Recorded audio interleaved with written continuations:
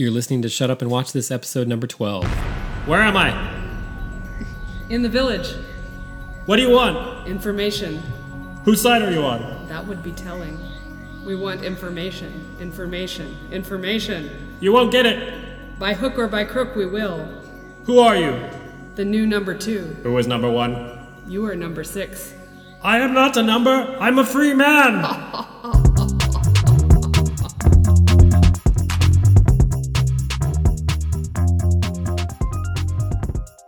Hello, you're listening to Shut Up and Watch This, episode number 12. I'm Dave. I'm Ashley. And we're a couple getting to know each other better by uncovering each other's pop culture and media blind spots and sharing the must-see movies and guilty pleasures from our past. Before we get started, a little bit of housekeeping. If you like the show, please hit subscribe on your favorite podcast app. Leave us a quick review on iTunes to help other people find us. And follow us on Facebook. Just search Shut Up and Watch This. And now for the show. What did we talk about today? So today is Dave's pick. He chose our first television program. We've been doing movies up till now, but now we've done a television program. The Prisoner. It's a British show from the 60s. 1967. 1967. And I don't know that I can summarize it. It's basically... How about the premise? Yeah.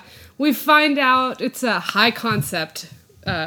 maybe the first high concept television show about a guy who resigns from some sort of secret service, and as soon as he's resigned, somebody comes and knocks him out and takes him to a remote village where he can't escape, and is trying to get information from him.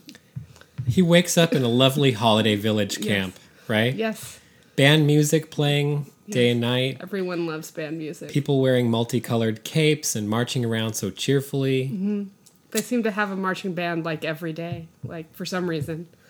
And it's essentially a village, a remote village with its own little society and all of its rules and customs for, we presume, former spies who know too much. Yes. And it's a lovely prison. He's there. Yeah. He's given a number. What's his number? 6. He's number Good. 6. Yes. Talk to me about number 2. Number 2. He's the leader, I guess. I think of number 2 as like the administrator. Well, before we get too far into this, I want to ask you why you chose this particular piece of media.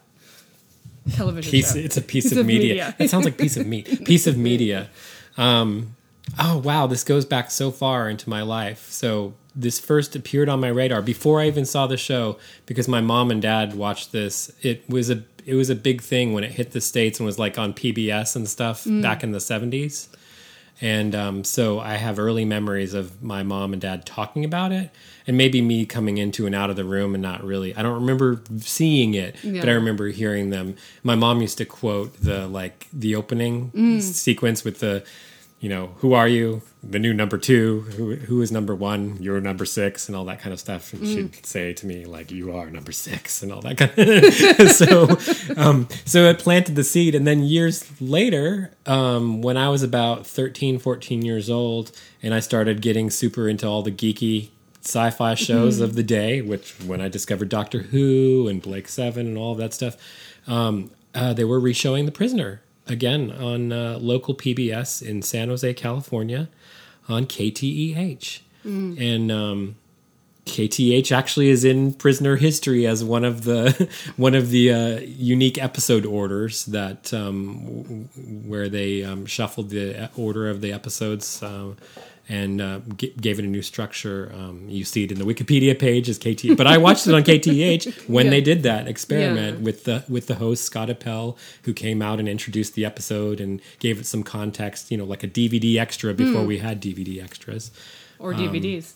And I immediately kind of became obsessed with the. Well, I don't know. Obsessed is a little strong, but I became pretty fanatical about the show. I mean, I didn't watch it over and over and over, and I have probably only seen the series maybe 3 times all the way through, 3 to 4 times all the way through in my life. But so it'd be like when I was 13 or 14, I watched it all the way through, and it's just one of the weirdest, most interesting, compelling, intriguing, strange anomalies of pop culture. Yeah. And you understand why it has a cult following, and what, you know, it has such memorable dialogue and such a strange and interesting, unique aesthetic to it.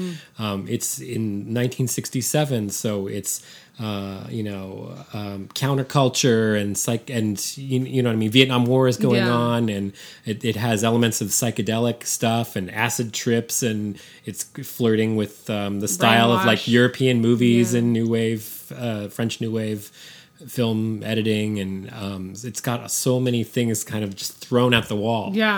And then this fascinating story / parable that's part spy show and part like the individual against the system sort of thing. So because it's one of the this is a really long answer, but because it's one of the strangest, most interesting things I've ever seen, and I come back to it now and again, I absolutely couldn't believe when I've mentioned it before that you didn't know anything about it. I don't think you'd ever seen a clip of it. No. You really, I would probably try quoting it or something. You had no idea. And I was like, oh my God, what would it be like to show this to you, just to kind of like, what does this come across as? I can't see it through fresh eyes anymore, So I don't know. It was important to me once. I haven't seen it probably in 10 or 15 years, so it's fun to go and do a rewatch right now. I don't know if we'll do a full rewatch. We can address that during the podcast. I want to say that, like, I don't think 2 episodes is enough to get a full. I mean, at least in this particular thing, because I feel like the information is dealt out very stingily. You know. Because we're in the position of the spy guy, number 6, so we know as much as he does. So it's not one of those things where we know more than the character knows. Oh, no. He's in every scene, so we're learning things as he's learning. And that's why the first episode we watched, Arrival, is so brilliant, because you get to experience every single thing he learns as he arrives in that situation and quickly learns like the rules of the road. Yeah, he has to do the whole thing where he runs around town. Let's go back to us, because I debated with that. We talked about like how many episodes kind of give a sense of this show. So it must give you some kind of sense of this show. Otherwise, maybe we shouldn't be recording this right now. No, well, I feel like there's, I don't know. I feel like I gotta, and maybe, I guess what is missing for me is that I want to know more about the character, and we're not finding out about the character, we're finding out about the world, as he's finding. So I guess it's just a slower way of getting to know him, but like we don't know anything about him either, other than he used to be a spy. And they've got him trapped in this thing, and they want to know something about him. I'm in a position here where I don't want to spoil anything in terms of like what we do or don't learn about him, or what direction the series takes on. So we have to kind of go with surface reactions, I think, because like I don't have all the answers, and one of the reasons why it's why people continue to watch it and talk about it, and why it has this weird underground following. Hi, if any of you are listening.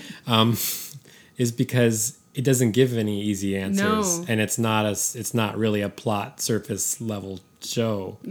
But it has like the exterior of an action adventure show. It's very interesting, coming from this era of like binging, like plot driven sort of. I mean, this show feels very modern in that sense. I don't think there's even many shows that are this good at keeping information contained.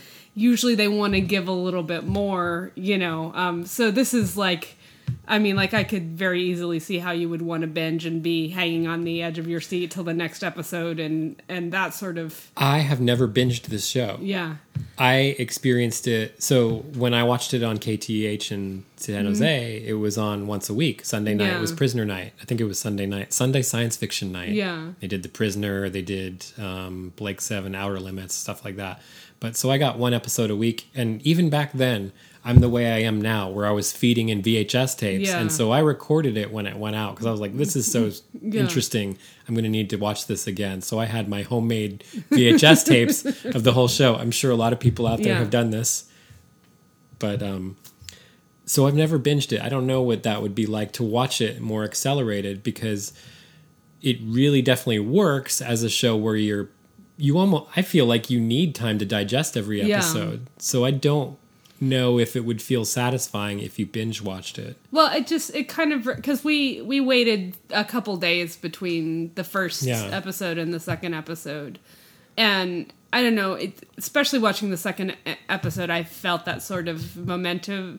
And, like, it does remind me of, like, you know, back when TV was TV and things came on at 8 o'clock on Wednesdays, and you watched it at 8 o'clock on Wednesdays, and then you had to wait till the next 8 o'clock on Wednesday to watch it again. And that sort of thing where, you know, it's a show that you're excited about, and then you watch it, and it's so great while you're watching it, and then when it's over, you're like, crap, I have to wait a whole, you know, but it's exciting, too, because you're like, it's getting closer. I don't know, anyway, there's that anticipation thing. I feel like it would be very disorienting to watch this show that quick, to binge watch this show. It's not really a serial like we're used to now with like the longer form television seasons and with arcs and, you know, all of these things that play out, Breaking Bad, Mad Men, Game of Thrones. It doesn't continue in that sort of way. Like, you definitely have discrete story episodes, but there is an overwhelm, you know, it all adds up to something, but not in the same way where it's like, this is the episode we learn about X, or there's a turning point here. It doesn't quite work that way. So you have episodes that feel distinct and have their own game at play and their own challenge for number 6, but then it feeds into the larger.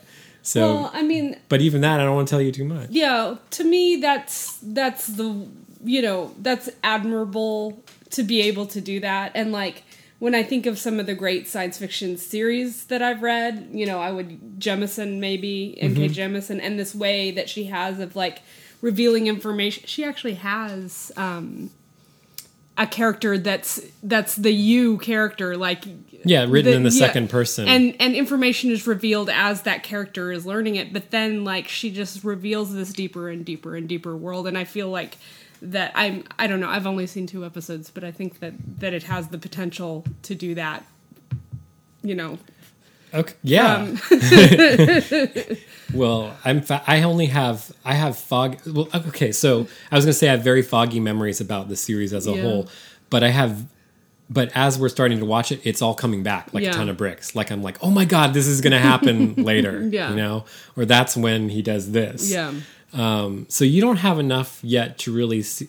As you start to watch, I think you start to see patterns emerge, and you like, kind of get used to like how the village works and how the number 2s what they try, what happens. We were just talking about this before. We should. So number 2 again is the sort of the administrator, the chief jailer. Or the warden, sort of the prison warden, but the manager of the village, whose job it is to crack number 6. Yeah. Whose job it is to it's get his job information. to crack other people as well. I mean, not. Ooh, this is good.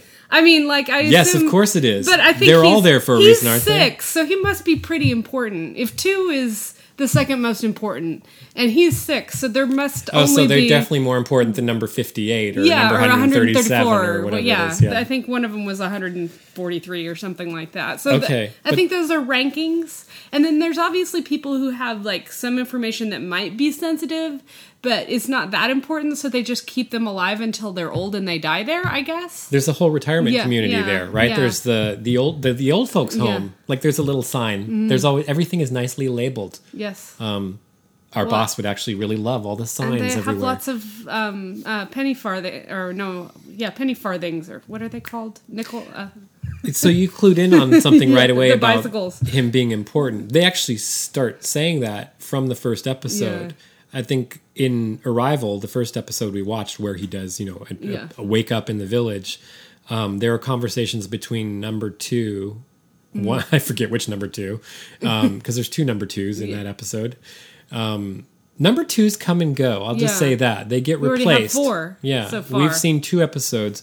3 but what men I was going to say and a woman. Is in the first episode they say something like, "Well, you know how important he is. Yeah, this is an important case. Yeah, like so they're already talking about him as if he's more important, or there's more at stake than the usual former spy who they have to extract information from. And it's very weird. What do they want to know that they keep asking him about? Know. They're not gonna. Why did you resign? Yeah, why did you resign? Oh, that's right. That's what they literally ask him again and again. And he doesn't want to tell them. I think and I guess it's what you do if you discover all of a sudden that you've been imprisoned. Is he spent the first 2 episodes trying to escape. Mm-hmm. Like half the episode or more trying to escape. Let's talk about those escape attempts. In the first episode, he tries to run away down the beach. Yes.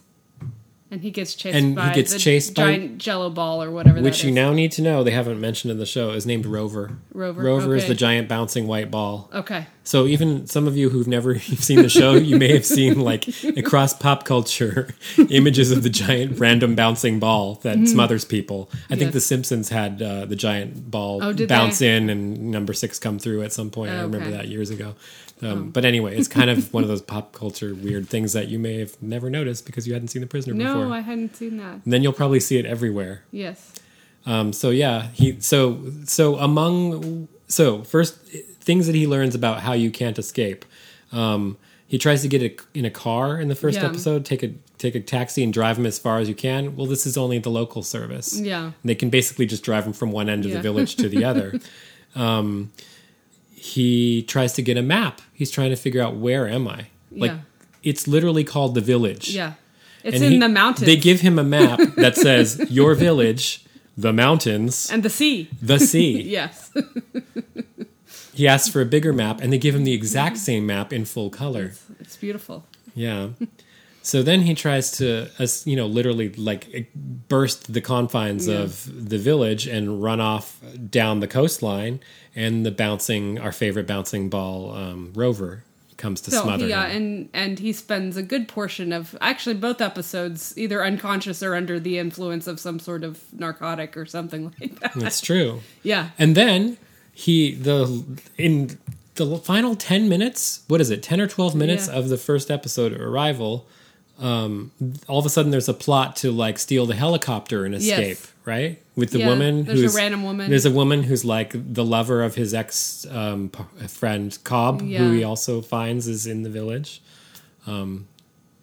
Anyway, the helicopter jumps into the helicopter, flies away, and then of course number 2 and the surveillance team in the Green Dome have remote control access and just fly him right back. He gets out. You can't leave the village. You can't leave the village. And the second episode we watched Free for All, which was broadcast number 4 when it originally aired in Britain, but for various reasons, it's sometimes now seen as a good, likely number 2. Episode number 2. So that one was the one, we had another discussion where I was very confused as to how their voting worked, because there's an election.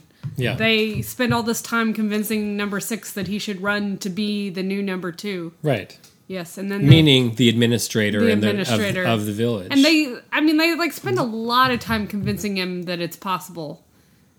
And he agrees to run right away. Yeah.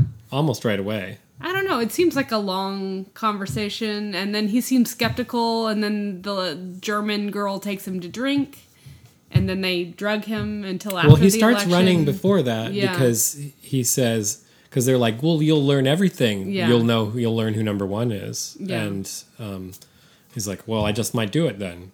Yeah. And then the second he says, all right, all of a sudden all the campaign posters are made, and they're like already, like, so the whole thing is like a setup. Yeah. The election is ridiculous. Yeah. Well, I mean, like, to me, it seems like he should know. I mean, like, after the first day, and maybe that's just the speed of things, like, he should know that they're trying everything to get the information from him. So he can't trust anyone there. So I guess that's why he tries to run away again. But I don't know. If I were him in that situation, I don't know that I would be. But I mean, it seems like I would sort of start going with the system and like observing, seeing if I could find out, play along and see. Well, you should keep track of what Yeah. he tries Yeah. because he will try different things. Yeah. And so this one is sort of like, all right, let's play this game you're putting in front of me. Yeah. What if I do run for election? You're saying it's possible for me to win the election and Yeah. be actually in charge? Yeah. Okay, let's try that. Let's see what happens. Yeah. Right? So it's almost like playing them at their own game Yeah. in this case. And he does run. And then there's a it's funny to talk about a prisoner episode having a weird section. Yes. But there's a weird section where he's like given mind-altering drugs and hypnotized with glowing lights going boo and all that. And then for a while, he's kind of this puppet, like running and like a vacant version of himself, kind of spouting the truisms that they've fed him. And he's not really himself. Yeah. And then he kind of snaps out of it again.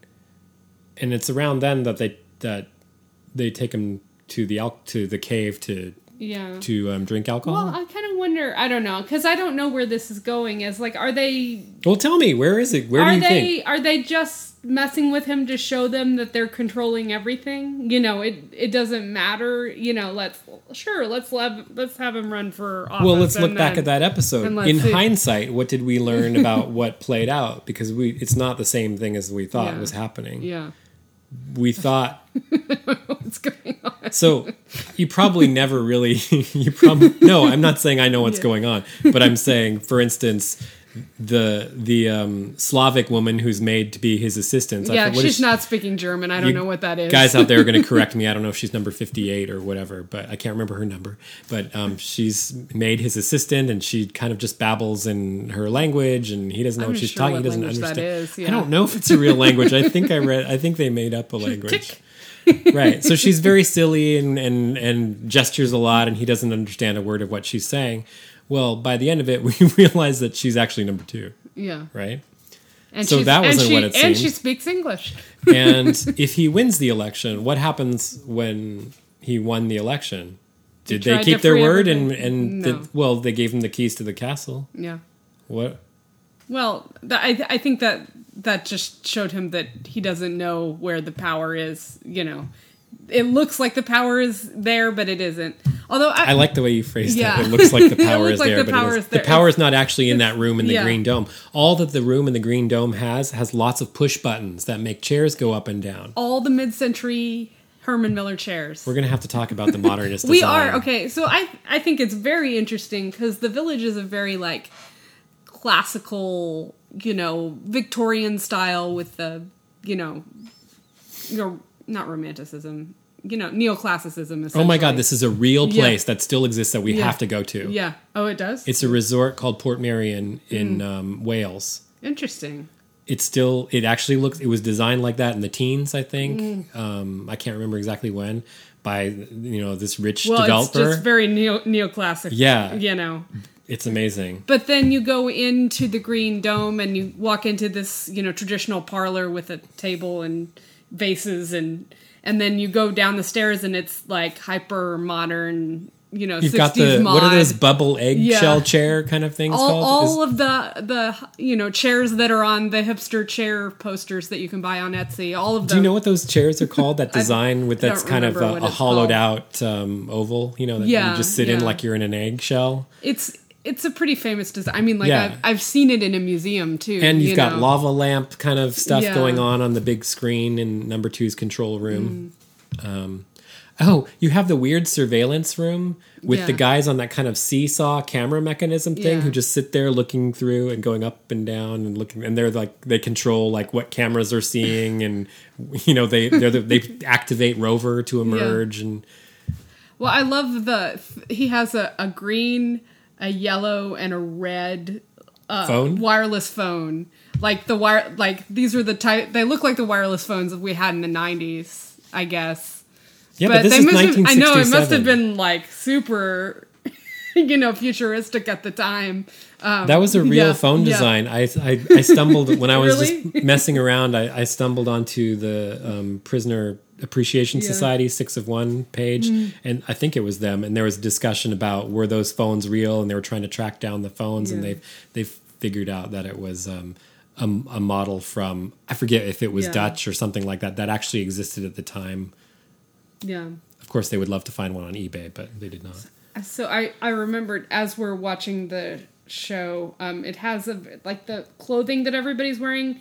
Gamine is the word for it. The sort of French simple like turtlenecks and that that piped blazer he has. He has a piped black blazer with white with a mock turtleneck that he wears underneath it, and sort of khaki pants. And everybody wears their number. Nobody has a name in the village, so he has his number 6 on a round button sort of thing on his chest. Everyone wears their number. Of course, he takes it off pretty frequently, I think. Well, and he's always pushing back with "I'm not." Well, these first couple of episodes, his phone will ring and they'll go, "Is this number 6?" And he's always, initially he's always like, "That's the number on the phone." You know, he's like, "That's the number it says here." He won't answer this for quite a while. Well, you know, when we're talking about number 6, he doesn't. I mean, like, to me, that's why I want to watch more, because I want to see if there's. Because, like, other than when he's sort of pretending or under the influence, like, he's kind of either very serious or yelling is kind of what he does, you know? So, and, like, he does this thing where, you know, he'll be talking normally and then all of a sudden he'll yell really loud. He barks really loudly. So, I picture him, I think of him like a caged animal who's kind of seething. So, there's a great scene in the first episode, the Arrival episode, where the radio is playing and he can't find it. It's being pumped in and you can't turn it off or anything, and he's looking around the house and it's driving him insane, and he's just kind of pacing, and the camera's sort of handheld, and he's like when you go to the zoo and you see like a panther or something going back and forth in the cage and back and forth and back and forth, and then it stops and it stares at you. And then it grabs something, or that's what he looks like until he actually smashes the. Hey, what happens when you smash a radio in the village? Immediately a repairman. Immediately a repairman is at the door. Brings you like a new immediately. One. Well, it's very important that you have your radio so you can get the morning announcements. Yeah. You know. So the weather will be lovely. What did you make of the village life, the villagers, like all of these strange details, the colors they wear and their mannerisms and their be seeing you and you know the marching band music that they play? It's you know, are they all individuals like him who have their own story? Are they spies who've already been cracked, or you know, all of that? Yes. I don't know.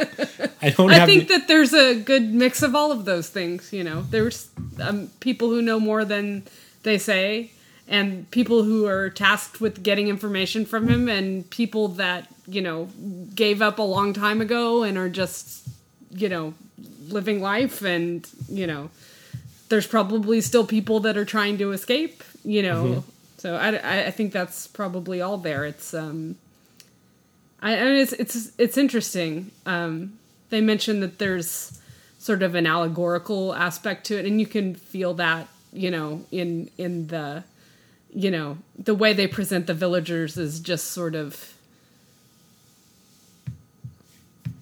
you know, pawns or oh, that's great. Well, there's so many references to chess and to pawns in this series. There's an episode called Checkmate coming up soon that has a game of human chess played on a big board in the middle of the village. So they just, I don't know, they I mean, and then you know, sometimes they seem like the sort of clueless bourgeoisie sort of thing. You know, I think that they're representative of a lot of things, you know, and I think already we get the sense that very few people are who they seem to be. Yeah.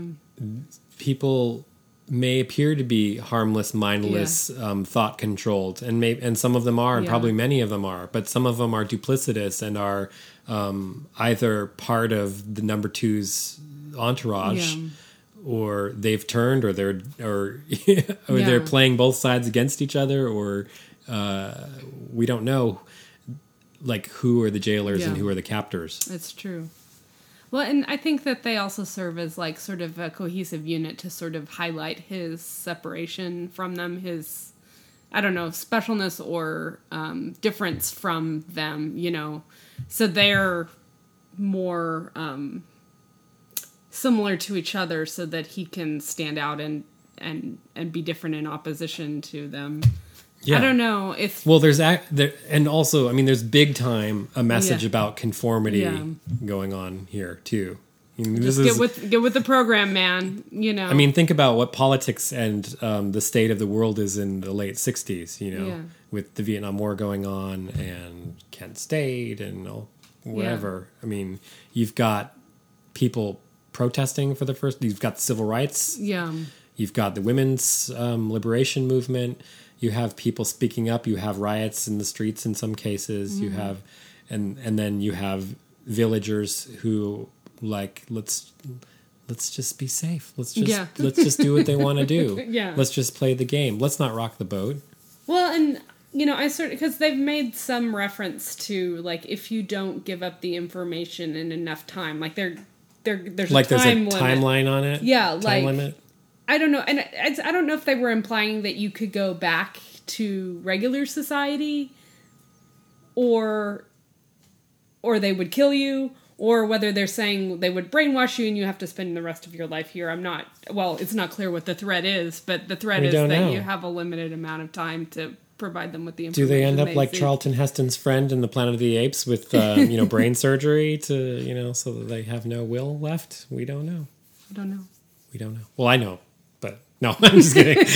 I have seen the whole show, but I have to caution you though that like, particularly the early episodes, it does, even though it's as strange as it is, we're still mostly talking about it on the level of spy story and like a man in a weird situation, this kind of science fiction village prison. But many of the episodes later on will fall much more into the allegory camp. Well, it feels very modern. I mean, it just the sort of, I mean, it's like, I was trying to list some of the things that it reminds me of.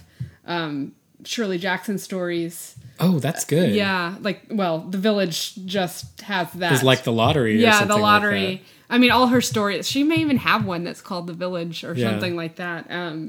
It reminds me, I know I showed you a couple episodes of the show Aeon Flux, which was an MTV cartoon. I think we only watched like 2, so I don't really have a sense of that. It's a very strange spy sort of thing, too, with a lot of political aspects to it. And then also, I mean, like the 2 episodes that we saw had very little to do with one another, I think, other than they were the same characters, essentially. Yeah.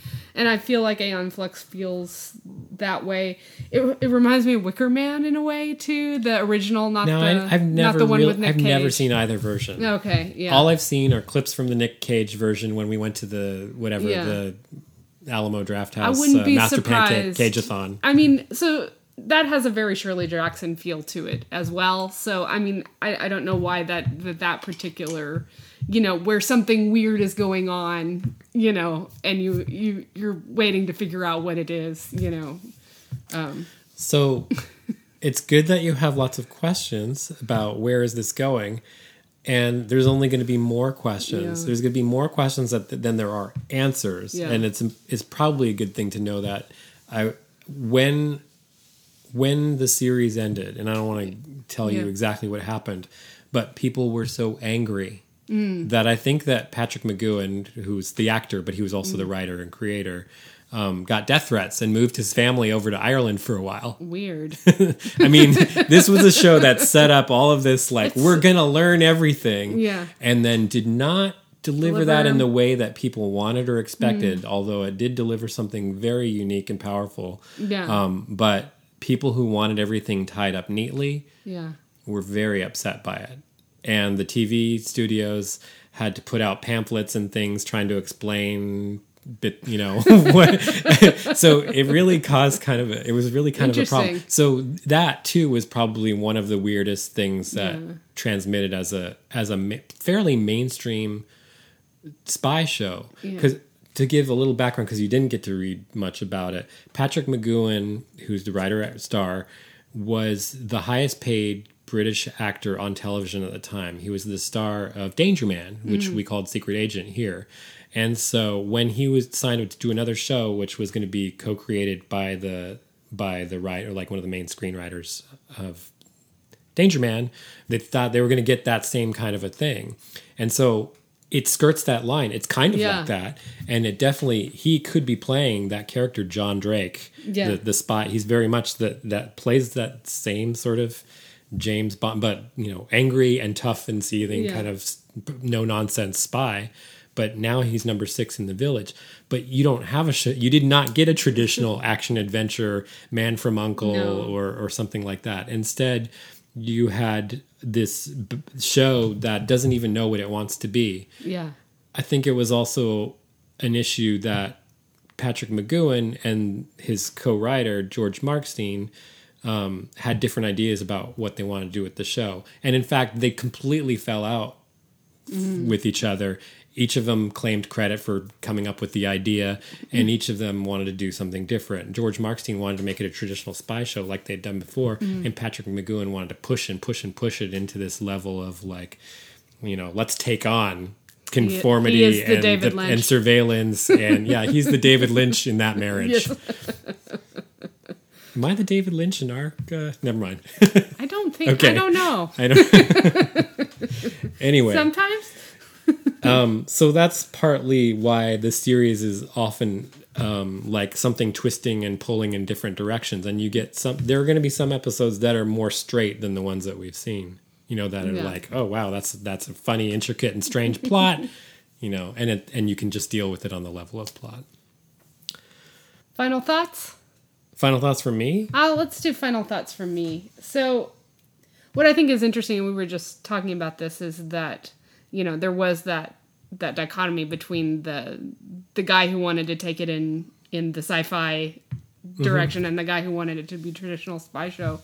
Because, in the very, I think it's very interesting. We very quickly get to the village because in a minute and a half, there's a little montage right at the beginning. That's the opening sequence. That shows him resigning. It shows his file going into a That's file. The credit sequence. Yeah. I mean, that's the opening credits. It shows him driving away and packing up his stuff, and then all of a sudden there's poisonous gas in the room where he is, and he wakes up in the village. But he wakes up in his room, and it's now in the village, which is even freakier, because it's a replica of his apartment. I didn't notice that. It's a replica of his apartment. So when he gets up, and it's like, what time of day is it, opens the window, he doesn't see London outside, he sees the village, and that's another freaky thing. Yeah.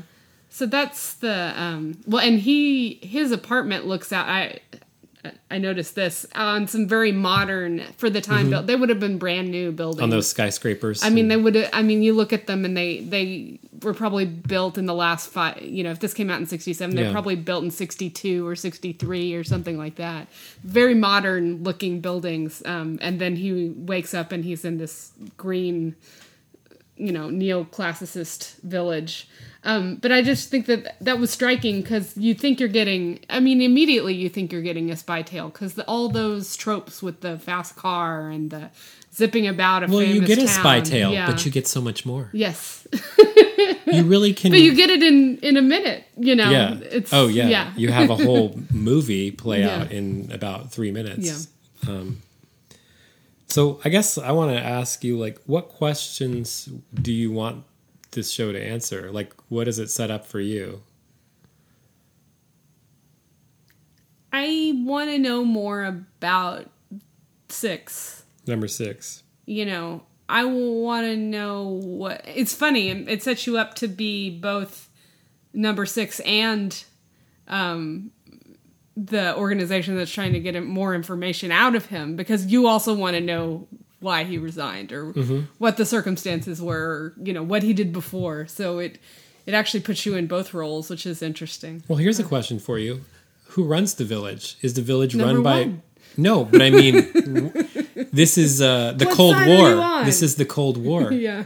Is this Britain and the West that runs this? Or is this the other side of the Iron Curtain? I don't know. We don't know that. He doesn't know that, and he's always trying to find that out as well. Whose side are you on? Russian collusion. So I guess the big question is, would you watch more of this show? Yes. Oh. How lovely. Lovely. Oh, no, you should have said that would be telling. That would be telling. I'm sorry. I haven't absorbed it into my psyche yet. That's get there. fine. Okay, well, we'll have to watch more. Did you see, we got a letter this week. We got an email Yes. feedback because we announced that we were going to be doing a show on Facebook Yes. on The Prisoner. And we got a note from Ruth who says, she says, I'm figuratively on the edge of my recliner awaiting your next podcast. Since you're discussing just the first 2 episodes of the show, will you be dedicating the next 8 episodes of the podcast to the remaining 16? And we, followed by many emojis. And we all know even that isn't enough time to do justice to this program. I can hardly wait. We probably can't just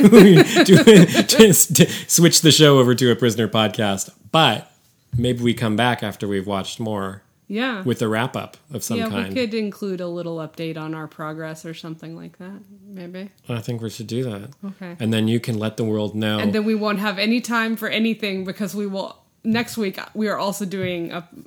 Are we doing a television show? We're doing a next week? television show that I'm introducing. Do we need to break this podcast into another podcast? Maybe. I don't know. Shut up and binge watch this? Binge watch this, yeah. I'm not sure.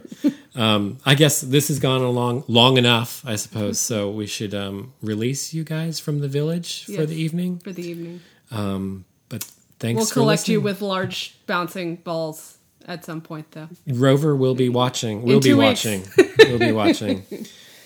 So this is episode number 12. I am number 6. You are number 8. Okay. Yeah.